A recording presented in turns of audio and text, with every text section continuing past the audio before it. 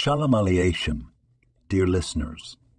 Today we delve into the wisdom of the daily Torah, specifically from the book of Proverbs, Proverb 15. A gentle answer turns away wrath, but a harsh word stirs up anger.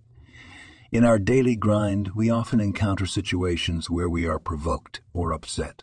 Let us consider the wisdom of Solomon for a moment. It's very easy to react in a harsh or negative manner, but the Torah is reminding us of the power of a gentle answer. A gentle word not only soothes the wrath of the person you're dealing with, but it also brings peace to you.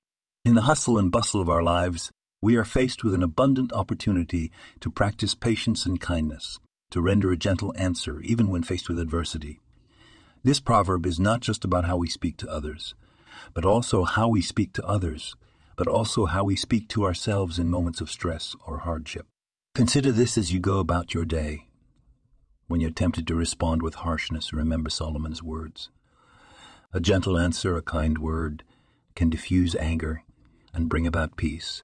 May we all strive to harness the power of our words, to promote peace and understanding in our lives and in the lives of those around us.